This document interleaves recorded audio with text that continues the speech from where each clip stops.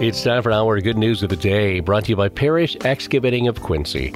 Despite the lack of snow Saturday, they canceled the cardboard sled races down Kiwanis Hill. Still a big turnout of folks for Winterfest. Lots of indoor activities and outdoor activities as well.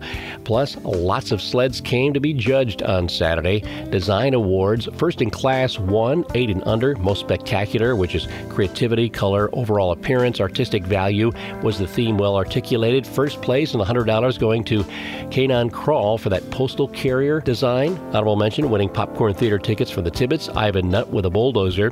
Best use of materials, first place going to Owen Raymond with that Mario Kart. Honorable mention going to Nora Chrysler for the Wednesday coffin.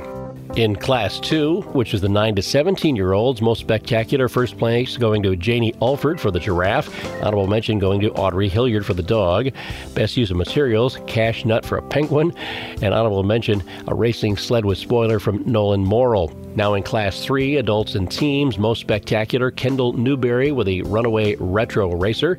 Honorable mention going to the Towers family with a Pac-Man theme. And the best use of materials, the Coldwater Board of Public Utilities Engineering Department for their pirate ship. There was no honorable mention award in that category.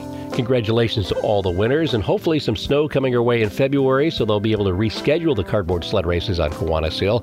And by the way, lots of pictures on our Facebook page and all the results, and some pictures on my morning show blog at WTVBAM.com. And that's our good news of the day, brought to you by the guys and gals at Parrish Excavating of Quincy. Thankful to have the opportunity to bring you the good news on AM 1590 and FM 95.5 WTVB.